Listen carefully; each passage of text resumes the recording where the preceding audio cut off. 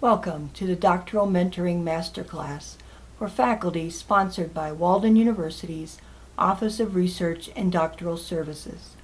I'm Lee Statlander, the Associate Director of Faculty Research Training at Walden. If you're a Walden faculty member and would like credit for listening to this Master Class podcast, please make a note of the code that will be given during the session and email it to me. I hope you enjoy the masterclass. The purpose of today's session is to develop a series of strategies for how to mentor difficult students through the dissertation. Our moderator today is Dr. Deborah Inman, and joining her, we have Drs. Glenn Penny, Dr. Mark Gordon, and Gina Dyson. At this point, I'm going to turn things over to Dr. Inman so she can kick things off, introduce herself, and also turn things over to our panelists. Welcome.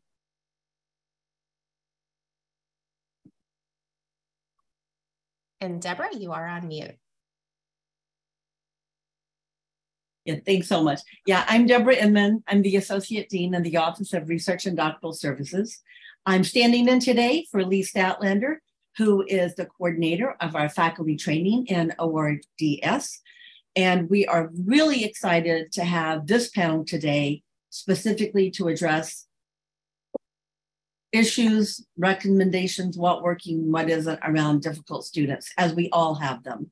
So I want to turn it over to each of our panelists, Mark, Richard, and Gina, and have each of you introduce yourselves, give a little background, then we'll get into the meat of the discussion. Gina? Gina Dyson. I'm the Dean of Student Affairs. I've been with Walden for 20 years. And a lot of what our students come to us for is grievances and complaints, frustrations with kind of working with faculty or the doctoral progress. So I've heard a lot of complaints over the years. Mark? Mark Gordon. I'm actually a Walden graduate. I graduated in the year 1990. Remember that decade? There were 3,000 students when I was a student at Walden, and that's now a small program. So I'm in my 21st year here at Walden. I've been a part-time, full-time program, then a program director. I was an associate dean for the School of Public Policy and Administration for a while. And I'm now a senior core faculty in the program under the college. So I've been through lots of change. I've had lots of students that I work with. I particularly I'm assigned students that have had a difficult time, perhaps with a former committee. As a core faculty member, I have about a third of my students I would put in that difficult category. So I do work with about 99% of my work is working with dissertation students or capstone students. And Richard. Great. Yeah, thanks, Mark. I've been, my name's Richard Penny. I've been with Walden teaching in the Riley College of Education since 2007. And in that time, I've had, I think, over 70 students now for whom I was chair or a second member or URR go ahead and get that doctoral degree. And like Mark, I've become a little bit of a specialist, for better or worse, in the difficult student category, and often get assigned students as a result of committee reassignments or because the student is on an IAP. Great, thank you so much. As you can see, we're going to have a truly lively and informative discussion today. I'd like to first ask our panelists, how would you define what we mean when we speak about difficult students?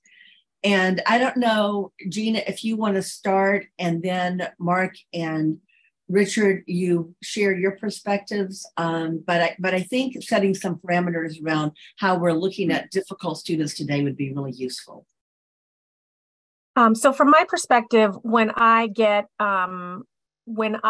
am approached by a faculty member who is feeling like they have a difficult student, there's a few buckets, right? I have faculty members who feel like the students aren't showing them that the respect that they deserve, right? So students are not being respectful. So that would go into a bucket of difficult. Students who aren't incorporating the feedback. I continue to give feedback. They continue not to incorporate it. I'm kind of at my wit's end. So that would be another bucket. A student who maybe is sucking the life out of you, emailing 20 times a day, calling multiple times a day, needing you immediately. And if you don't answer in 5 minutes, then you're not providing the service that they're expecting of you. And then maybe just generally students who are constantly saying you're being unfair, you're discriminating against me, would be like the fourth bucket I would say that I hear from faculty, is all of those areas of discomfort.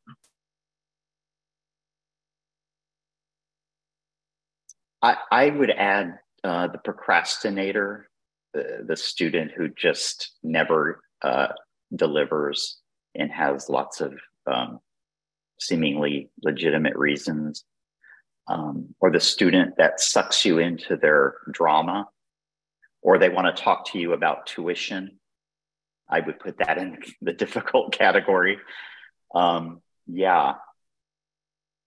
I have a student who recently would just inundate me with emails, and I would just be completely confused. And I actually think that was a strategy. I have no idea what we're talking about now, because it was just a barrage of, yeah. Thanks, you guys. I agree with all of those points. And the only things I would add might be that, the student is just angry and argumentative, and for any variety of purposes, reasons, and I'm going to come to that in a second. But the other thing, and it's an increasing problem at Walden, is the students who are going to falsify their work, either by not really engaging in data collection, or by, of course, plagiarism in the document. And they, it's very difficult to work with those students. And in fact, if you saw recently, all the checklists have now been revised to address, those concerns, which is apparently becoming increased in frequency. The other way I go about identifying or understanding a student who's likely to be difficult or is difficult is to think a little bit beyond that into the why question. And so my students who turn out to be difficult often are in a hurry to finish. They were under the impression that they could get, finish their courses, get all the doctoral research done in a year. On a related note, those students that have been in the process too long, and they've just had a lot of setbacks, negative experiences, and those build up and help create that circumstance of the difficult student. Certainly, financial stress, home stress, the home situation, and students that aren't used to getting feedback and expected to be able to sort of work on their own through sort of an easier process. Yeah, Glenn, I think some people have a hard time adjusting from courses to being an independent scholar, and they are just so frustrated that they're going to share that with everybody, how frustrating it is. Right. And then I have one last category, and that is the student who's doing the research as part of their job responsibilities. So, for example, I had a student who was a nurse and a nurse educator in a big hospital complex. Well, she had me telling her how to go about things, in Walden, of course, and she had the hospital telling her and what their timeline and what they wanted. And that was essentially an impossible situation for her. And of course, it was very difficult for me to navigate. Yeah. And there's students who expect a difficult situation. I mentioned earlier in my introduction that sometimes students have had a bad experience with their committee for whatever, human beings together in groups. And then they come to you and they expect difficulties. When I get a student, I just assume the best. I assume that the student can do the work, is willing to do the work, and I start off fresh with that student and give them all the benefit of the doubt. And I think that's a good approach.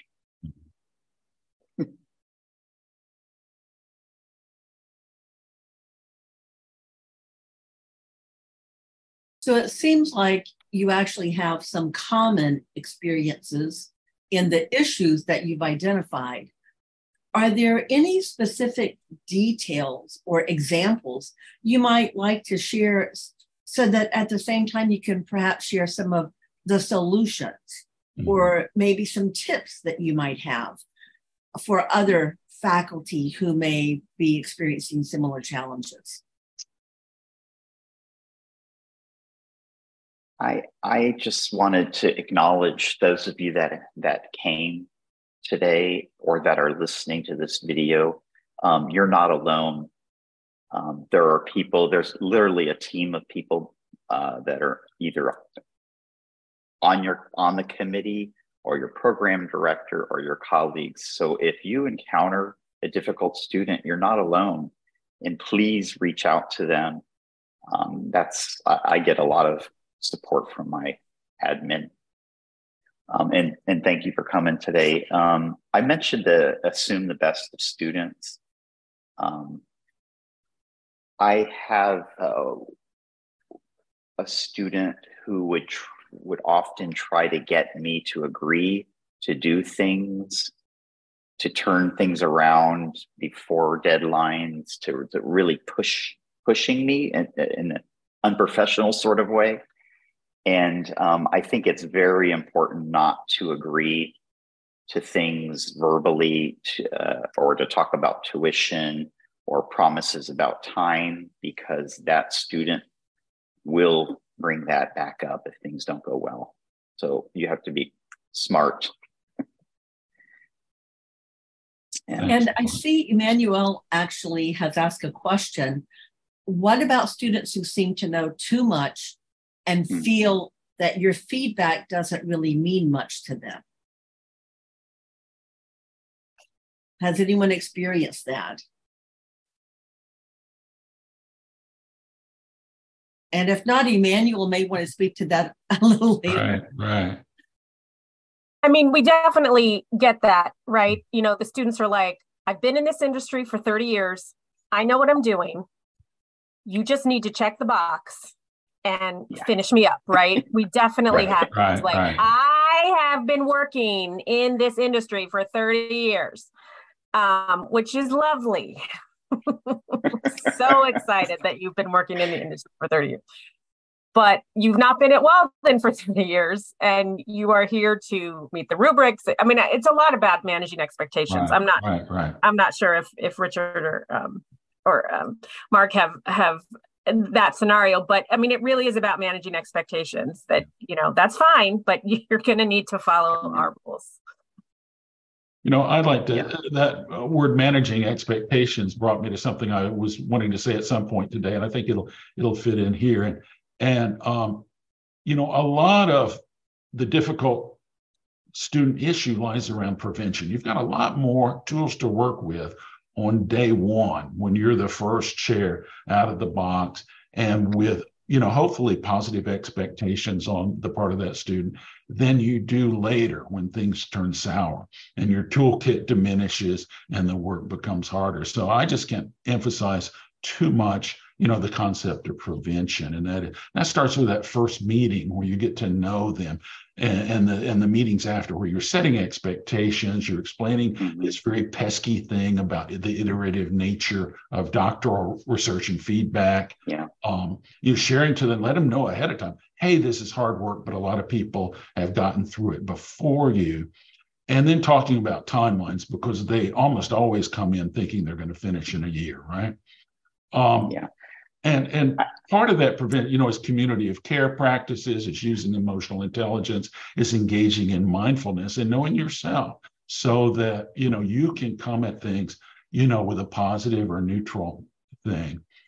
And then the last thing about prevention, I think is one of the most powerful tools in my kit, has to do with building a community among the people, your cohort that you're leading. So you connect them together, they come together, And then the difficult ones can ask the ones that aren't so difficult, hey, why is this so difficult? And they may get a different answer than what they expected. And it makes a big, big difference. Absolutely. And I see we have several faculty who are making comments within the chat agreed. And I think Angie and Beate have certainly been hitting on the fact that these expectations are just not being set at the beginning. And I know we want to pay attention to time, but I'm wondering if we want to take a minute before we start actually sharing some of these recommendations to hear from a few of the folks who are commenting in the chat, since it seems to be right on target with our conversation now. Right. So, Angie, would you like to share?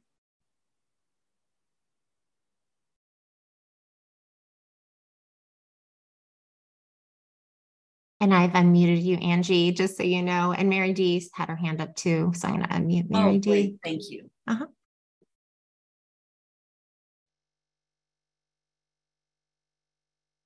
Hi, can you hear me? Yes. Sorry, I had like mute on 3 different devices and I was trying to figure out how to get it all, because I dialed in by phone as well, trying to make sure I wasn't echoing or anything. Deborah, I have to apologize just a little bit. I was reading Dorothy's comment while you were talking, so I need you to repeat your question to me. Oh, no worries. I was just commenting on your comments in the chat and the fact that everyone does seem to be agreeing about the need for setting expectations from the beginning. And I didn't know if there was anything else you might like to share. Yeah, I mean, I think what I see most often now, especially in my role as program director, are students who come at the beginning of the process, come to me and say, I'm not getting the support that I need to be able to do my dissertation. And when we start having a conversation, their expectations are just, I would say, off the mark. They really are expecting a classroom kind of experience where I do an assignment, I turn it in, I maybe get some feedback, I redo it once, and that should be good, right? Like the idea of iterative revisions is not there. And they are expecting an expeditious process where, you know, they're guided every step of the way too. I've had students say, well, my faculty member isn't telling me what to do.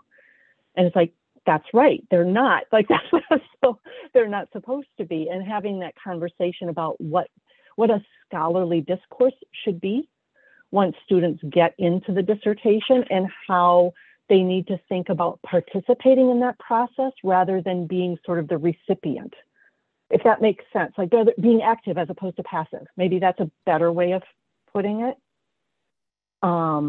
So that's sort of what I've seen a lot of the conversations be as of late around difficult students, is really just differing expectations of what that process should be like.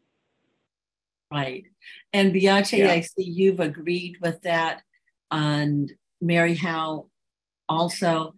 And Dorothy, appreciate the example you gave, because you're right, we do end up doing our jobs, but we really don't want to have to tell them every single step. But it looks like you got your point across, which is really important because the student was successful. But I'm going to turn it back over to our panelists now, and then we'll come back to open it up to other comments. But before we do that, anyone else who's made comments in the chat have anything you want to say before we go back to the panelists? I think Mary D wanted to speak. Mary D? I think Mary D raised her hand, but then put it down. She's on mute, so she might be speaking. Like me. Okay, I guess she's good. No, she's off mute. Okay. Right. Nope, she's still on. Okay.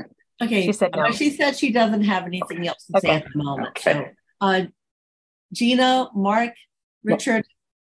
I just wanted to note in the chat room, I put a document of 16 sort of recommendations, or some of it's big picture and some of it's very practical, like make sure or insist the student uses Walden's resources. You know, walk them to the library, walk them to the library if you need to. Some of that very practical things. There's Coursera has great lectures. Even YouTube has some good stuff. So not everything is going to be spoon fed to the student. So you may need to talk to them about being an independent scholar and actively going out and reading what they need to read. I tell you, one of the most difficult students I encounter is the know-it-all. I have had that student just this year, actually. And I actually twice in a phone call with her had to tell her to please stop talking. Just, my parenting skills came out. You need to listen to me now. I was speaking like that because nothing I said was getting through. Right. And it worked. So I would say the parenting skills, can come into play.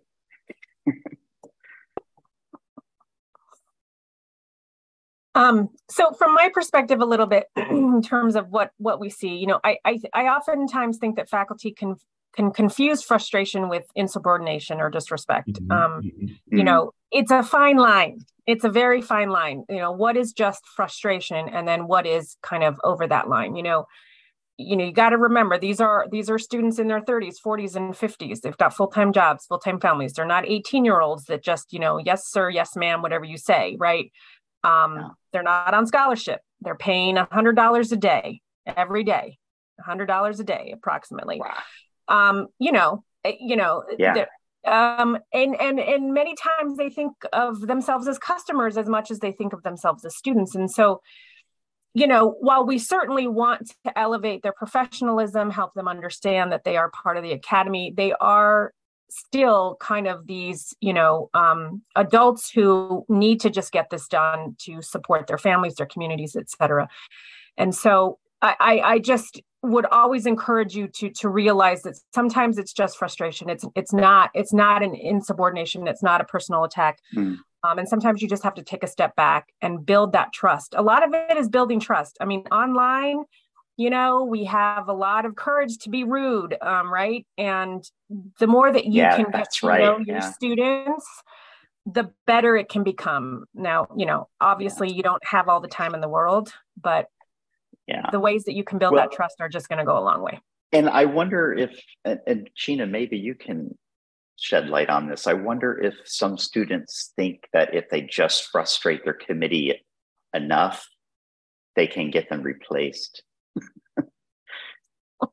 They can frustrate the chair just enough that they say, you know what, this isn't a good fit.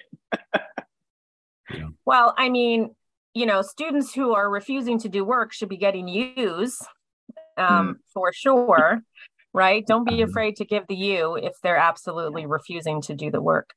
But I mean, again, it's about building that trust. It's about what is going wrong, right? What, help me to understand, explain my feedback back to me, so that I'm going to make sure that you understand what I've said.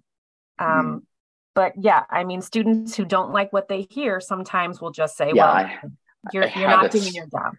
A few years back, I had a student who I think was trying to get me off of his committee. He said I was racist because I had asked him how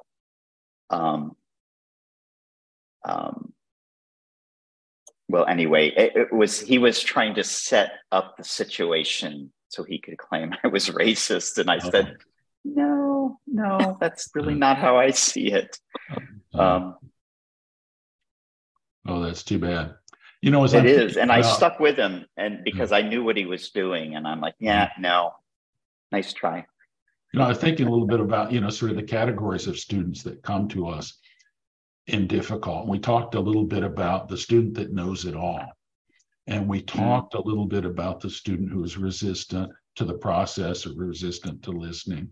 But I think there's probably a dozen categories, but another one that comes to my mind that we need to be prepared as chairs to really support. And that's the students that don't come with enough academic preparedness to where they're seeing success in the program, and therefore they're frustrated and angry about that. Either the program is too hard, or and so I think there's a lot of things that we can do with those students. One thing I do a lot of is chunking or mastery learning, right? We just sort of set micro goals and we work through those, and then pairing them with the resources we have at Walden. Whether it's CAX courses or all the great things at ORDS or the Writing Center or the library. And Mark, like you talked about, taking them, walking them there, holding them by the hand. Yeah.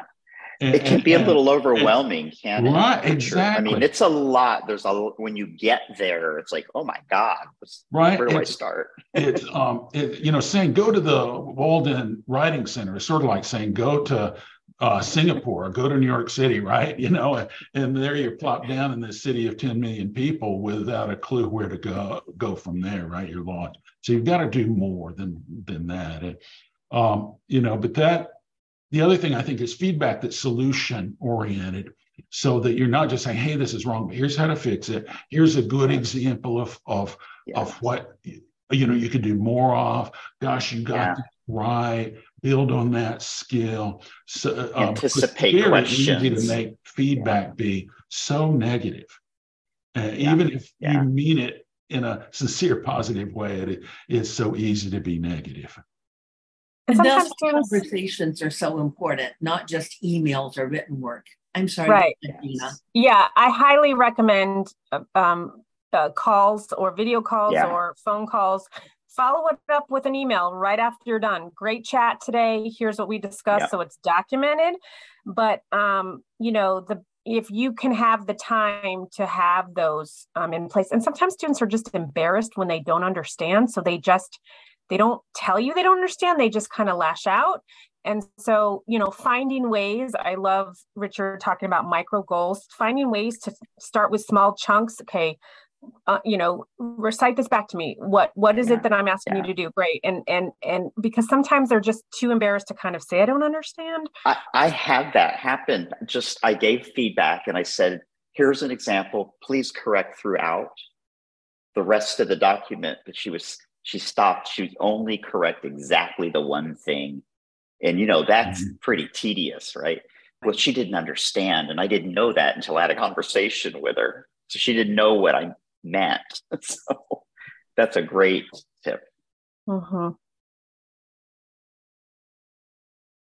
There was a question in the chat about resources from student affairs. Certainly we can do mediations. We're happy to be the third person on the call.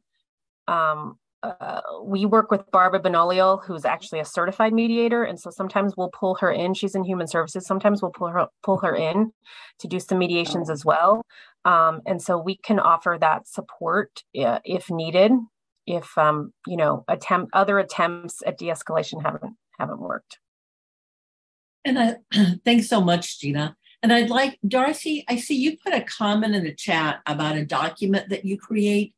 Could you share a little bit with us about that document and how students respond to it?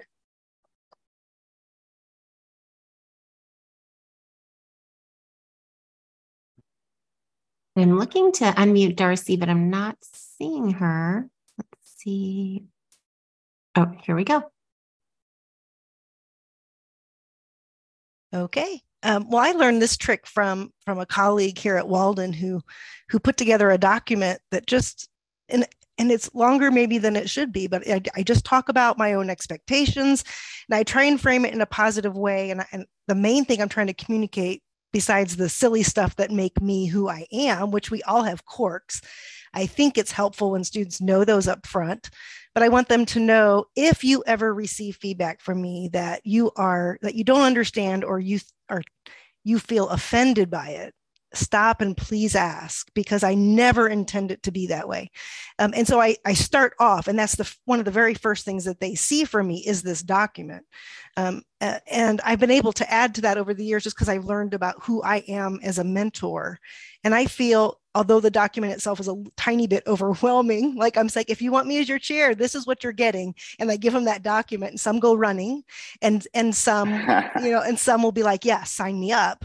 But I can always refer back to that to go, remember, I was always going to assume the positive of you, and you were going to do the same for me. And I feel it's nice to kind of set that as the tone as you begin working together. And Dorothy, I see you say that you actually review that document at your first Zoom meeting with the student. I just want to ask, do you have any questions? Anything I can clarify? Absolutely. Great, thank you. What I'd like to take just a minute now, given that we've had some great suggestions from our participants as well as our panelists, I'd like to come back to our panelists and ask, what recommendations would you have for a new faculty coming to Walden about how to work with our students, and how would you weave in that there may be some difficult students, and if so, what's the best approach to working with them? Because many of our new faculty just experience it for the first time without really having that expectation that it could actually be one of their students, unless they've been advised by their program. Deborah, one thing that I would say to new faculty members in their first or second or third year is just keep in mind that you don't have to solve all these things on your own. That just like we build a community of care around students, Walden has gone to considerable effort to build a community of care around faculty members. Often, when you get assigned to your first students, you'll be given a very experienced second member who's there to help. And so just don't forget about them, or your program coordinator, or I'm sure there's people in student affairs that Gina Dyson could talk about more who would pitch in and answer questions, and someone to get confidential feedback from. Great, thank you. Yeah, that was the first thing that came to mind is if you're a new faculty member, we often are, I don't know if it's often or always, pair a new faculty member with somebody who's been on committees. And so you're not alone. There's always that second member to reach out to, include them, copy them on emails so they are in the loop. Recently, we had a call where our associate dean was brought into the conversation. And I thought that was a nice way to get us all on the same page with the student.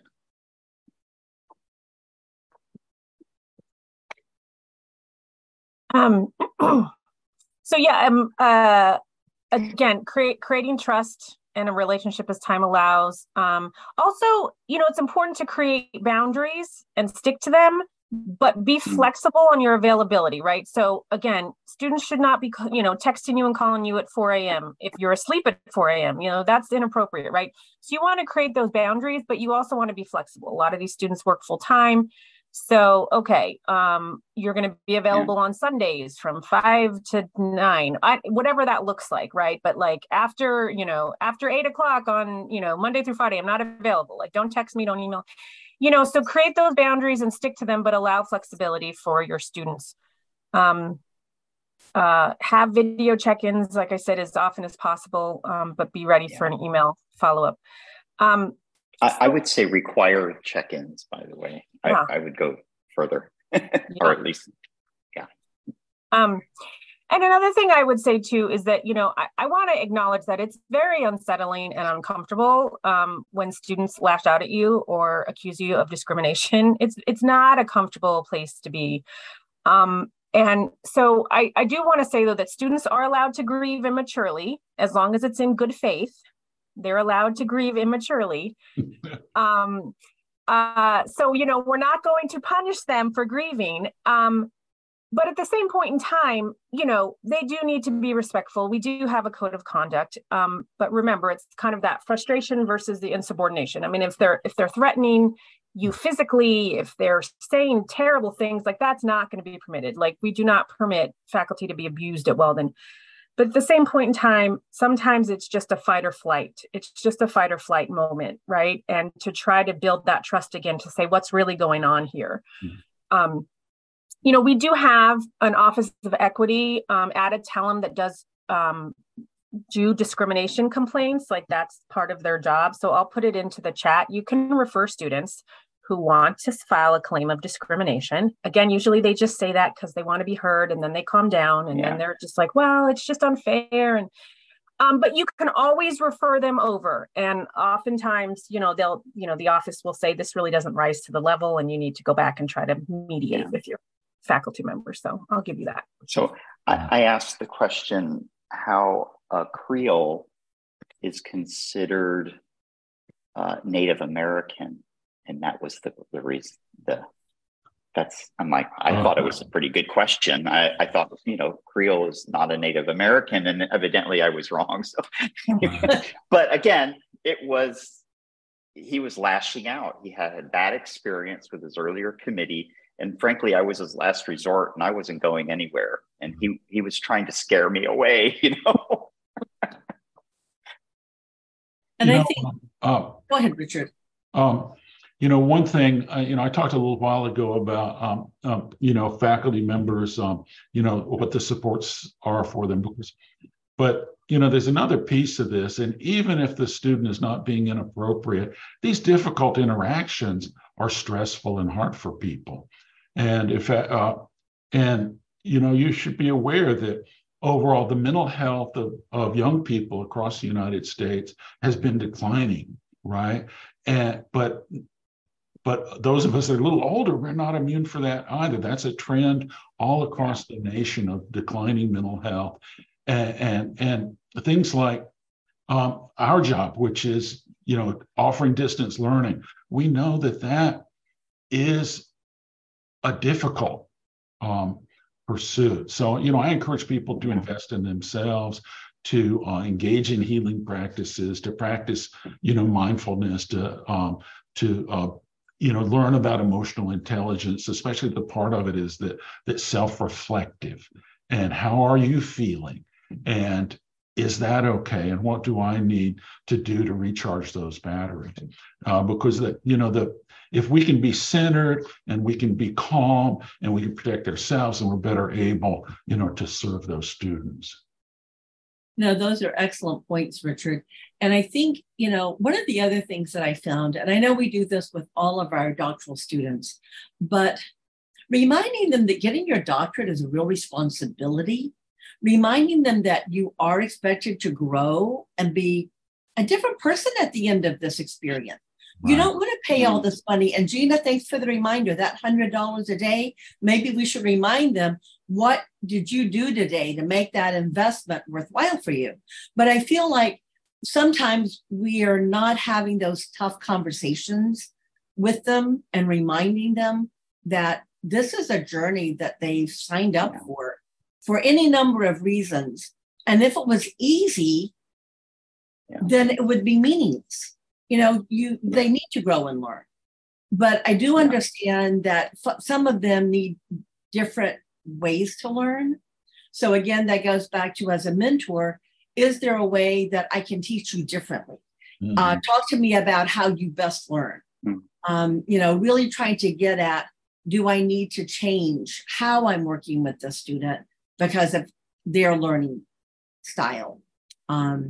So I do know that we at Walden seem to go above and beyond in every way, which is wonderful. And it's why we're all here. It's why we all care. But I want to take just a minute, turn it back over to the panelists, because I want to give the audience also an opportunity to ask any questions, additional questions of you that they may have before we close out today. So any other final comments from our panelists before we open it up to questions? One thing that came to mind as you were speaking was at residencies, when I work residencies, I tell students that give them permission to say no, so they can treat their Walden work with the importance that it deserves. So there might be something in their life that needs to be put on hold for a while so they can make the time that's needed for their Walden work. Just to give them permission to be a little selfish.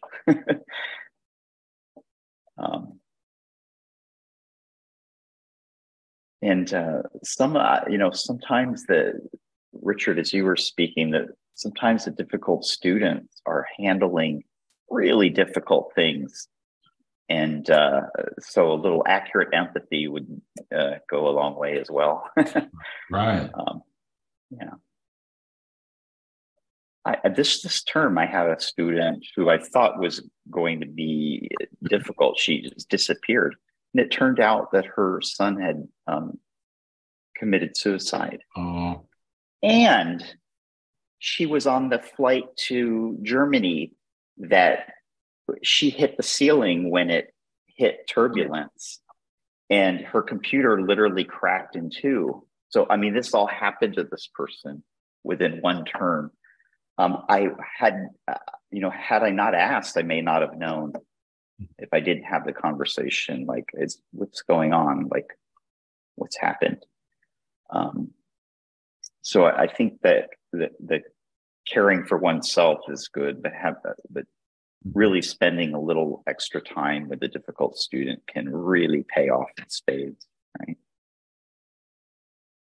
Right. And that comes with building that trust. So when you ask those questions, Mark, they'll actually give you an honest answer. Yeah. Yeah. But I think I can't, after 20 something years, I cannot think of a single faculty member who wouldn't have enough compassion for our students. I think it's more the other end. Well, and then of course I'm in education, right? We all are educators, have a little tendency to be over compassionate probably. And it's, but again, at some point, where do you draw the line, right? Where is it none of my business anymore? I wouldn't want to know if somebody's child commit suicide. I don't want to know this kind of stuff, right? That doesn't mean that I don't work with students, but I mean, there is still somewhere a line, which is when I call Gina, where, you step over the line of rude, unprofessional, and so forth. But I also think that line is moving, right? I mean, if you look at current world leaders, and including former US presidents, they moved the line. I mean, they said things in public where my generation would just go, "Oh my God," right? And you're not too embarrassed to leave your house in the next 3 years, right? So I think that line is moving because it is being modeled as such, right? So I think when students, I try to remind myself when students burst out to not look at the line, right? To let the burst just go.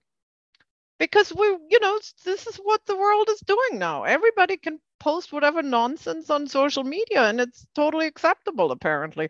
So I think my generation has to adjust to that, and that's not easy, right? But that's why I call Gina. She's younger.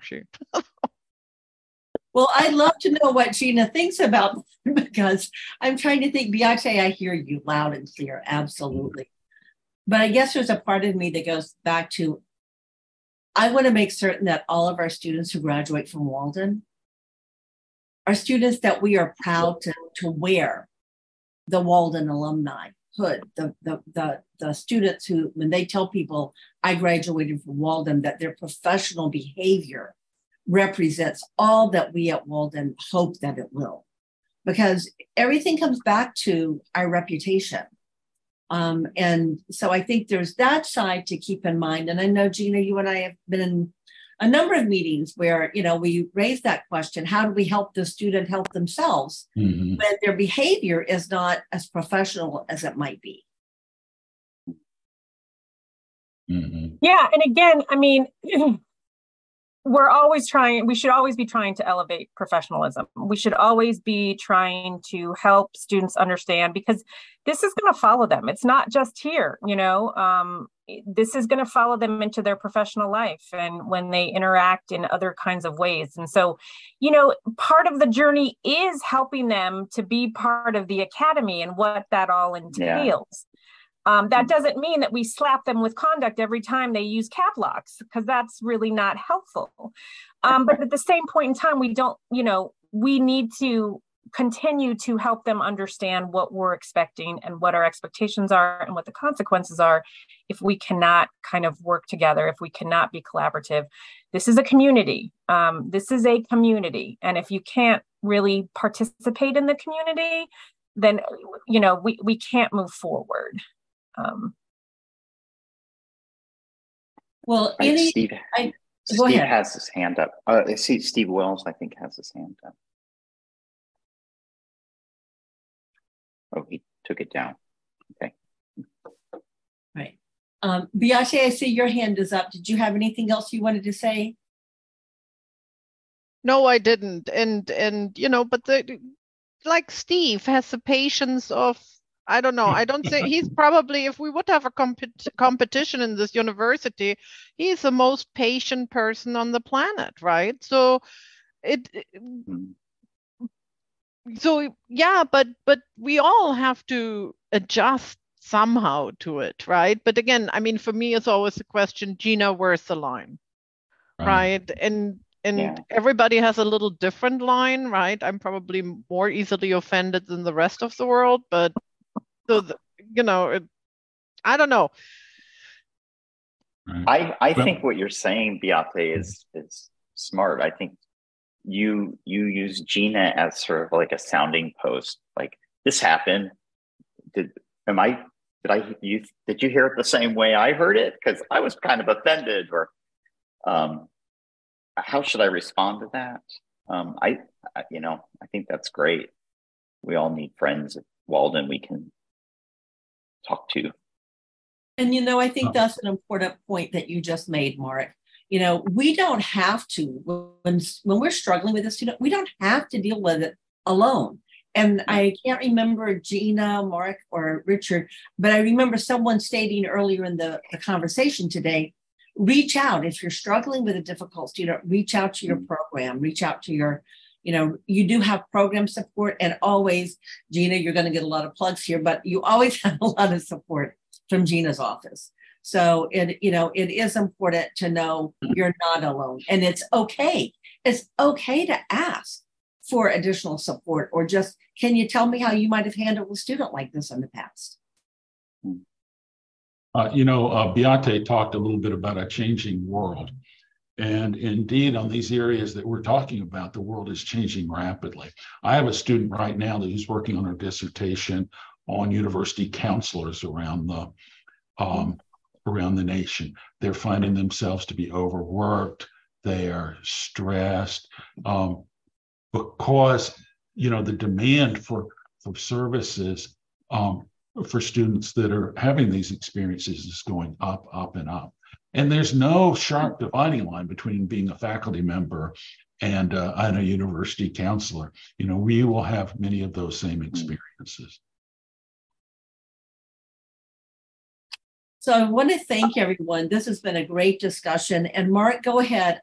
We'd love to hear. No, seriously, if you have any other tips to share, I was going to take it back to the panelists and ask if you have any final recommendations or points you want to make sure we make today.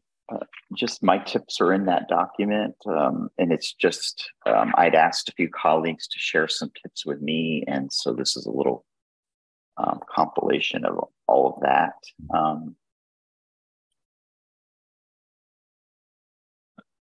And, you know, the one thing that I would share, Mark, did I interrupt you? Nope. No. Share is that mentoring helps so much if you can connect students with their peers. Some of our programs at Walden have formal peer mentoring programs. I know we do in education, but in the absence of that, there's so many ways to help establish those relationships informally. Yeah, it's all about building that trust, building the intimacy, building that community. I included a difficult student level set that you can use as well. A lot of times when a student is being difficult, sometimes I'll see faculty send an email back to them, which starts with the conduct and then maybe talks about why the student's upset. So I always encourage, start with why the student's upset. What's really the problem here? Provide a referral if they're unhappy with you. And then, of course, finish it up with conduct. Remind them of our community responsibilities, our code of conduct policy, and put them on notice that if they continue this, that's possibly going to be a conduct referral in the future. Right, absolutely. And Darcy, I think your suggestion in the chat, everyone, if you haven't noticed, be sure and take a look at it, because I think that's an important comment to wait 24 hours before responding to the student. Oh, very good tip. Yeah, absolutely. So thank you. I've used that one often, and then go back the next day and then have to add quite a bit of editing. Yeah, good tip. I also use, just speaking of email, I use reminders a lot. If I email a student, I'll copy myself and then I'll set a reminder to follow up in whatever date. That also lets a student know that I'm on top of what we had agreed that they were supposed to do. The code for today is MS218. Right. Anything else before we close out our session and turn it back over to Lita today? One thing we didn't talk about were the academic plans, but that's also most of my difficult students have a MAP, that of new language, the formerly IAP. And that's a good point, Mark. And I think, Gina, you and I in earlier conversations have talked about, for some students giving them an assignment, a weekly assignment that you follow up with them, just little pieces. It goes back to what you were talking about, Richard, about chunking. But some of our difficult students just really need more structure and check-ins and guidance and feedback. So, any way that we can do that. But you're right. Many of them may be on a plan, and we need to take all of those things into consideration. But I will say, back to a point Beate made earlier, we all go above and beyond. Walden faculty care, I think, more than I put our faculty up against faculty anywhere else as far as being caring, taking one more step, going above and beyond. But I think it's important for us to have these realistic conversations about how do we strategically move these students forward? How do we make certain that these difficult students are getting the guidance that they need, but also that the faculty who are working with them are getting the support they need so that it's a successful experience for everyone. And Gina, I want to just say from my perspective, and I know others probably share it, you and your office are awesome and really making certain some of those experiences turn out successfully. And the CRC with Ep11 also provides coaching as well. I haven't really had a lot of experience with it, but I do know that they do say, please reach out, crc@ep11.com, if you just want some general coaching. So I can't verify the quality of that, but it's there for you. Cool. And you're right, Darcy, positive reinforcement makes a big difference. So I think that group chat that you mentioned is another way to celebrate. So it looks like we have a lot of terrific suggestions and recommendations in the chat, along with great discussions and guidance from our panelists. So one of the things that I know Lita has a slide up, we do have the guidebook. It is updated after every masterclass session.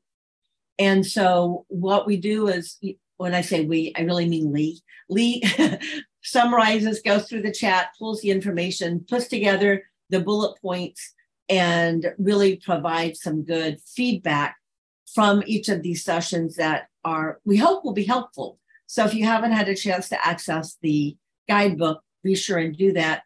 Also, acknowledgement and credit is given to those who make suggestions that are included in the guidebook. So really appreciate everyone's work and involvement with their master classes. Great round of applause for our panelists. Thank you so much for making this a wonderful discussion today. Thank you. Thank you. Thanks. Thanks for having us. Yeah. Thanks, everyone. And a link to a recording for today's session will be placed in comments. So if you missed any part of today's session or want to refer the session to a colleague, you can send them to comments, and it will be available as a webinar and also a podcast. Have a great rest of your day, everyone. And thank you to our panelists and also to Deborah for being such a great moderator. Bye-bye. Thanks, everyone. Thank you. Thank you so much, Lita. Thank you. Bye-bye. Bye. This podcast was sponsored by Walden University's Office of Research and Doctoral Services. Our music was by Excel Music Publishing, licensed under Creative Commons.